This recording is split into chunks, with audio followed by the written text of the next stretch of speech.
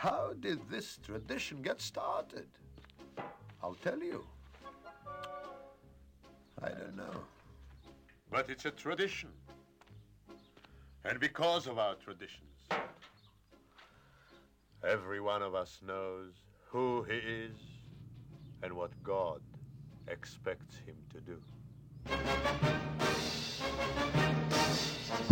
Hello, everyone, and welcome to Let's Talk Torah. I am Rabbi Tzvi Jacobson with NRM Streamcast, and we'll spend our time talking Torah, learning stuff, and having fun while we learn. You can always send your questions and comments to our mailbag at letstalktorah@gmail.com, and of course, I will answer as many as I can. So, last couple weeks, summertime, it's been beautiful. It's really been amazing. I had a sister-in-law with her kids, and two of my children with grandchildren. That was 2 weeks ago, and they went camping and bonfires and tents, and we did bowling, and we did parks, and I took it to my classroom to color on the whiteboard. I guess that also counts as entertainment. Did rope climbing, and then this week we've just been just flying, like day trips and little trips and quick trips. So I had to pick up one of my sons from camp. And my daughter wanted to see some of her friends from the East Coast. So we had it planned. We were going to leave Sunday-ish or Monday. We ended up, instead of being one or two of us, it became my wife, myself, 2 kids. We left early Sunday, went about a third into Pennsylvania. We went to Penn Caves. That was great. For my youngest, he's not an amusement park guy. So this was great. This was the caves, the stalactites, the stalagmites, and the boat, and they had this old school bus. It was unbelievable. They have it's almost I guess you would call it a safari, but you're not going in a car. You're going on a bus. There's no windows. There's a roof, but there's no windows, and great lady bring you around and talking, and every animal she stops and turns off the bus and restarts the bus like you're in school. It's like an old school bus. It was amazing. She's going up these hills and driving on the side of the road like this is like Jeep type driving, and she's driving the bus like a Jeep. It was unbelievable. Okay, make it to New York, visit my mother. The way back, so I pick up my son upstate New York, and we went ahead and we were going to this. What was it called? T&D's, I think it was called. I think T&D's cat refuge or something in the middle of Pennsylvania. To get there, up and down roads and mountains and climbing and who knows what. Also different refuge. I told my kids like an old-fashioned zoo because there were cages. Everything was in cages. But these are animals that have to be cared for. It's not a zoo. It's like a donation when you go in. But they had tons of tigers and came really close to you. Like it was, the kids loved it. The kids just loved it. Yesterday, what normally takes 10 hours to get from New York to Detroit, we left 7:30 in the morning. And we what time we get there? Like 12 o'clock at night.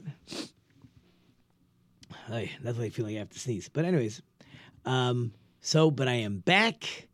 And talking about children is a great intro for what we want to talk about today. But before we start talking about children, of course, to all my dedicated listeners, I know you guys love the show, and I need your help. To help the show spread and to continue the show, I need you to go to my homepage. I need you to hit that donate button. There's 4 different levels there. Any amount you give is, of course, greatly appreciated. Leave a name. I'll give you a shout-out. You want in memory of... You want a prayer for someone who needs who's sick and needs to be healed, or anything. Happy birthday works just as well. Just leave a note in the box. We will announce those, and in advance, I do thank you. Okay, so the Torah portion called Akev, very unusual word. We'll talk about it. Akev Tishmun. It will be. And you have this word, akev, that you will listen. It should have just said, and it will be when you listen, or if you will listen. And instead, the Torah uses this unusual word called akev. Akev is from the word heal, which therefore leaves multiple possibilities for what's going on here. And if we have time, we'll get into that. But before we get there, I want to jump ahead to the next couple verses, and it starts talking about rewards. If we keep the Torah, we'll get rewards. I have children. Talked about children before. Food, grain, wine, oil, cattle, sheep. A long list. And my first question always is when I see that verse, and this is not the only place. The other place is in Bechukosai. That's it. I know it's God created the world. He created everything. He's all powerful. He gave me amazing rewards, and I'm getting a physical reward. But that's how long do we live in this world for already? 50 years, 60 years, 70 years, 80 years, 90 years. By the time people are in their 90s, it's all over anyways. There's a select few, but how long are we living already, right? In the grand scheme of things. But spiritually, we live forever.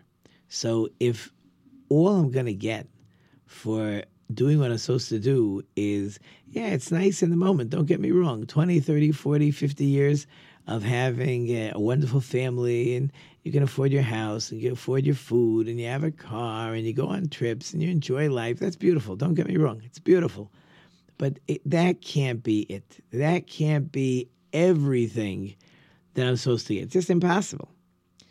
And Rabbeinu Bechai says here, he says in both places really, the Torah has a little bit of a problem. As how are you supposed to explain a spiritual reward that goes on forever to physical beings? We don't relate to that. It has no value to us, it has no meaning to us. We wouldn't even know what to do with it. So therefore the Torah has to tell. This is the first answer. We're gonna have another answer. And you may not, the first answer may not work for you. The second answer I think will work for you. But we need to relate, right? The Torah needs to give me something that I can relate to. I need to know if I'm good, God is going to reward me. Okay, what do I relate to as rewards? Okay, healthy children, my own health, my own food, my farms, my cattle, at least in those days when everything was farms, right? Stuff that I relate to. Okay, so you tell me, God, that if I do what I'm supposed to do, there is a reward. I relate to that. But the truth is, this is not the main focus of what the reward is or should be, but it's just to let us know there's such a thing as a reward. That in itself is very powerful. However, I wonder what I did in this order. All right, we're gonna get to the second. So let's hold that question.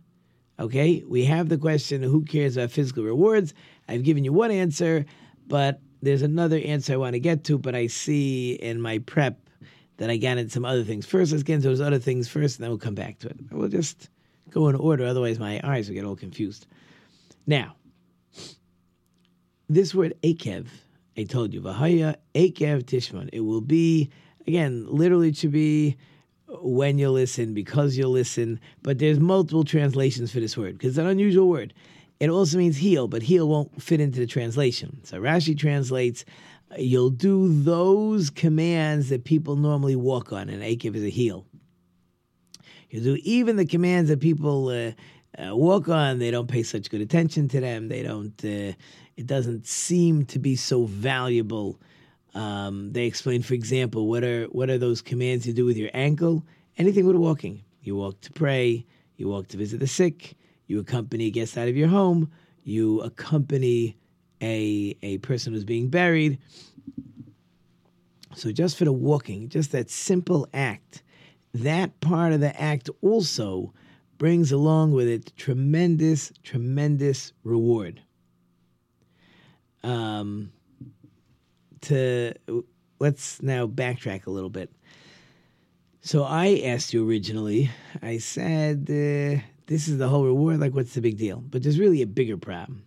The bigger problem is that the Talmud says that there is no reward for keeping Torah commands in this world. It's true. We see people that we see people that have a good life. We see people that have a horrible life. That has nothing to do, for the most part, we'll see. With I am good, I'm not good. That was Moses' great question. Why do bad people have it good? Why do good people have it bad?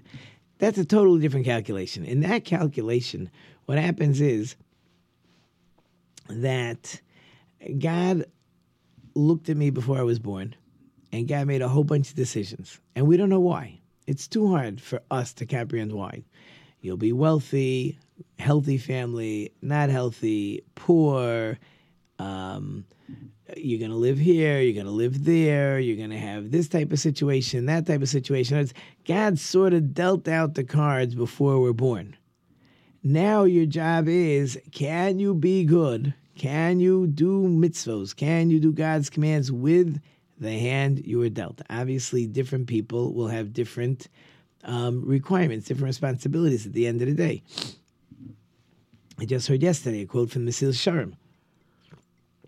Right? Even the person who seems not to be so talented and not to have things going so well, in the world to come, he could be on top because he used whatever little he had to become as great as he could be.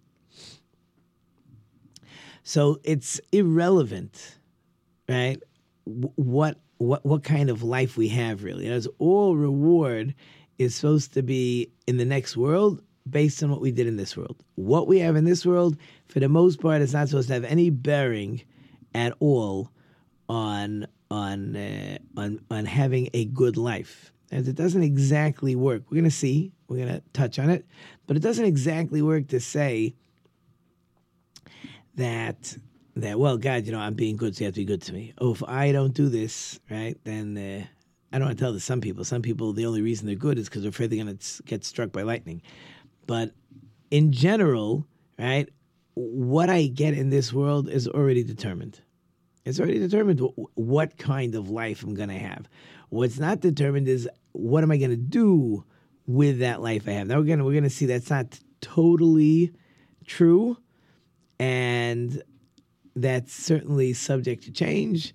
Prayer is one of those things that I become a different person. I pray, become closer to God, and I'm a different person, so God will give me things that I'm asking for. That's a totally separate topic, and it's getting a little far away from what I want. But there is an interesting story. There was a time in Europe where many great rabbis got together. The schools were suffering terribly. There just was no food. This was between the two world wars. They couldn't get food to the students. The housing was an issue. The whole Europe was suffering. So one of the rabbis there said to the great Chavetz Chaim, he said, "I'll tell you what, I'll make a deal with God. I will trade the tefillin, my phylacteries that I put on this morning. Forget about giving me a reward in the world to come. God should use that to support all the organizations, all the schools, all those students, and we'll have enough money for everything." Isn't that a great idea? As I'm willing to give up one day. I'm not giving up my whole life. One day I'm willing to give up. So Chavetz Chaim told him, he says, you don't understand. It doesn't compute. It doesn't. You can't take a spiritual reward and buy physical with it. It just doesn't work. It's the wrong. It's the wrong currency. Right? Now, there's certain things you can't buy. Right? If you walk in with $1,000 bill, they do exist, by the way. If you walk in with $1,000 bill and you want to buy a piece of candy for a nickel, they're not giving you change. They get lost. Right? It's the wrong currency. Right? So Alan, by the way, my screen went blank. I hope that's okay. But in any case, but let's back up now. So now we have another problem. Here we have a contradiction. The Torah says, on one hand, the Torah says that we don't get rewarded for doing God's mitzvos in this world. And you have this week's Torah portion of Eikev that clearly says if you keep the mitzvos, you're going to get rewarded in this world. So what gives, right? It obviously can't be both. So the Zera Shimshon says, very, very interesting. He says like this. He wants to learn that Vahaya Eikev Tishma'un, the word Eikev, he's going to translate. Now, there's an Orach Chaim, which we'll try to get to. He has multiple explanations on this unusual word Eikev. And one of them is if I am Akev. Now he says Akev means if I do things, it's a great Yiddish word, if I do things with a real geschmack, a real excitement, a real exuberance, a real joy, if I can do God's commands and be happy and excited and ecstatic when I do them, or in Yiddish we say the word geschmack, right? Then we have a whole new set of rules and regulations. In other words, if I do the rules and regulations, let's say I honor my parents, because I understand it makes sense. My parents brought me into this world, it makes sense I honor them. Not because God said to honor them. Oh, we're back. But I go ahead and I honor my parents because, now again, there's two ways to honor my parents. I honor my parents because I recognize a very nice thing to do. They took care of me. They raised me. Like those old Lotto advertisements. The mother says, well, because my mother changed my diaper, so her hands will never have to get dirty and she'll have cleaning help for life, and, stuff like that. In other words, that's very simple, basic recognition. My parents took care of me. I'll take care of them. That's one way. God wants you to honor your parents, and you are honoring them, but there's a little bit of a caveat over there. You're honoring your parents because you think it's a good idea. Or you don't commit murder because you think murder is a bad thing. It is a bad thing. That's one way of doing God's Torah. What I understand makes sense to me. I'm going to do it. If it does make sense to me, I'll see if I do it. Or I could do things because God said so. Right? Not because it makes sense. It doesn't have to make sense to me. I'm doing it now. Maybe I'm doing both. First of all, I understand why I should be doing it. It makes sense. And furthermore, I'm doing it because God said so. Now, there are differences, by the way, in those nuances. Murder is one of the more famous ones. If I don't murder because it makes sense, so what about a person who's suffering in a hospital, right? Or the DNR, right? Or pulling the plug. Right? That story recently in England where the government said where this kid doesn't have a life, or he's brain dead, or whatever this situation was, and they said, we're pulling the plug, we're done. Because in that sense, that's not murder, because this person doesn't have a life. So now you made your own calculation. When murder makes sense to be against the law, it's against the law. When it doesn't make sense, then all of a sudden, I could do whatever I want. Right? You could take that. I don't want to get into the abortion debate. It's really not what I'm looking for. But if you believe that child is alive in the mother's stomach, right? So how do you get to make a decision of what makes sense and what doesn't make sense? So if your concept of murder is dependent on your understanding of what makes sense and what doesn't make sense, then you could decide it makes sense in this case. I have to take care of the mother. It's her body or whatever the reason is. So right, if it's up to you what makes sense to you, then that's you could decide it's not murder.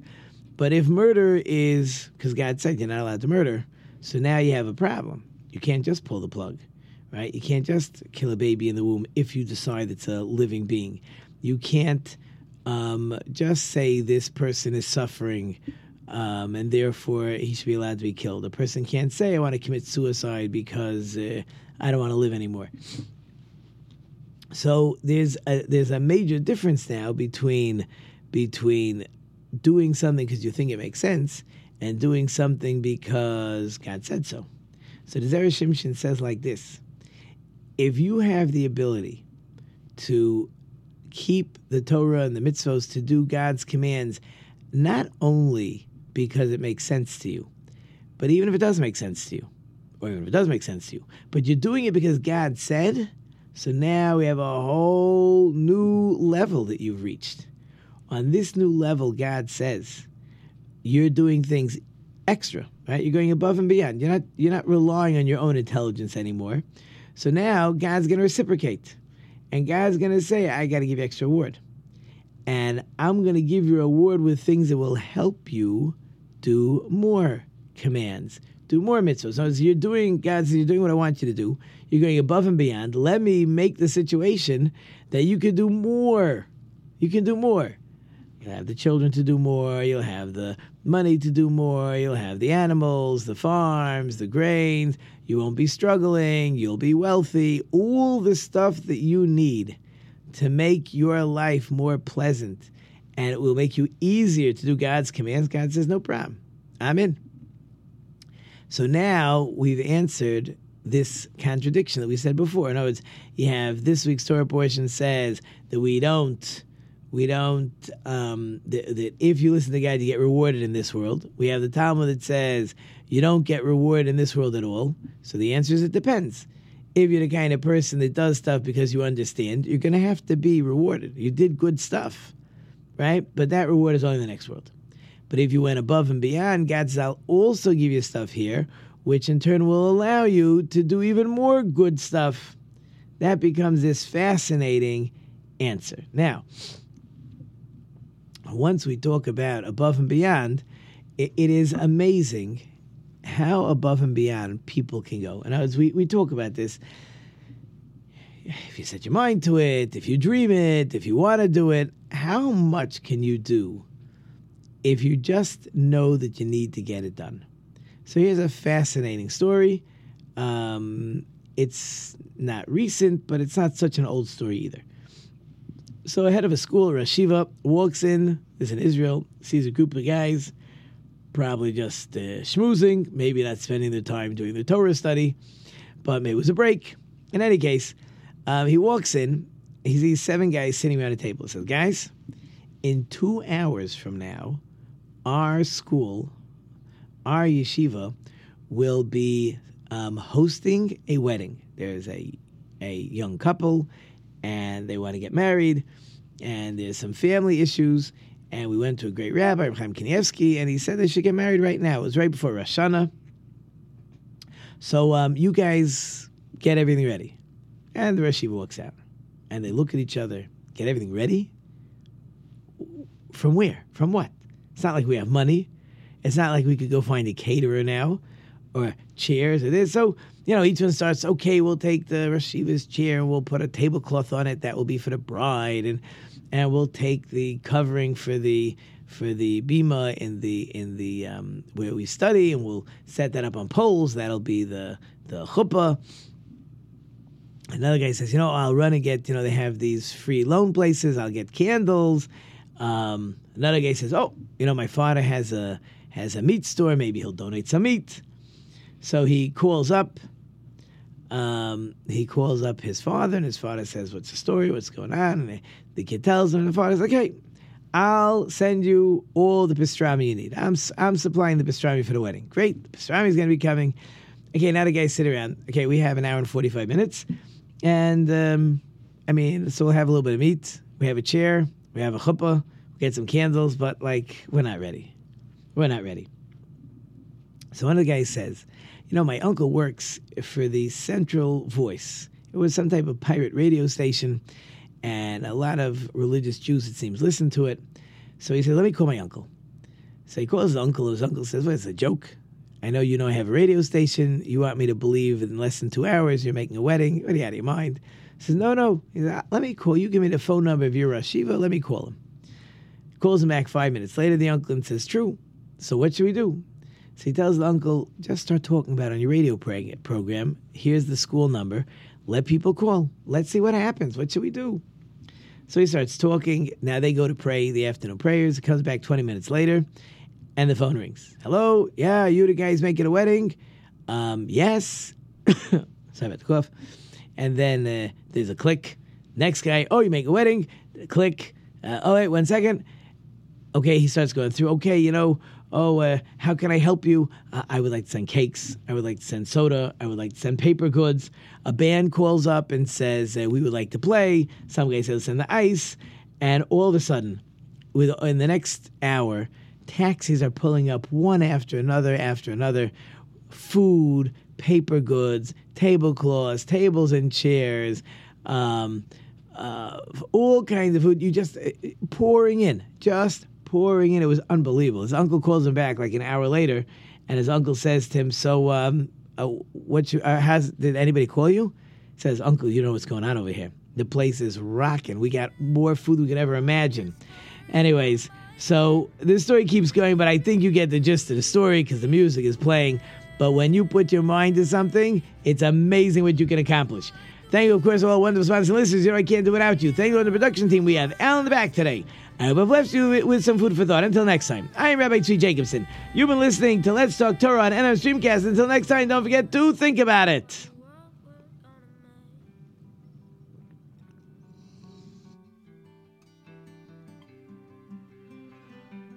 There's a house we can build, every room inside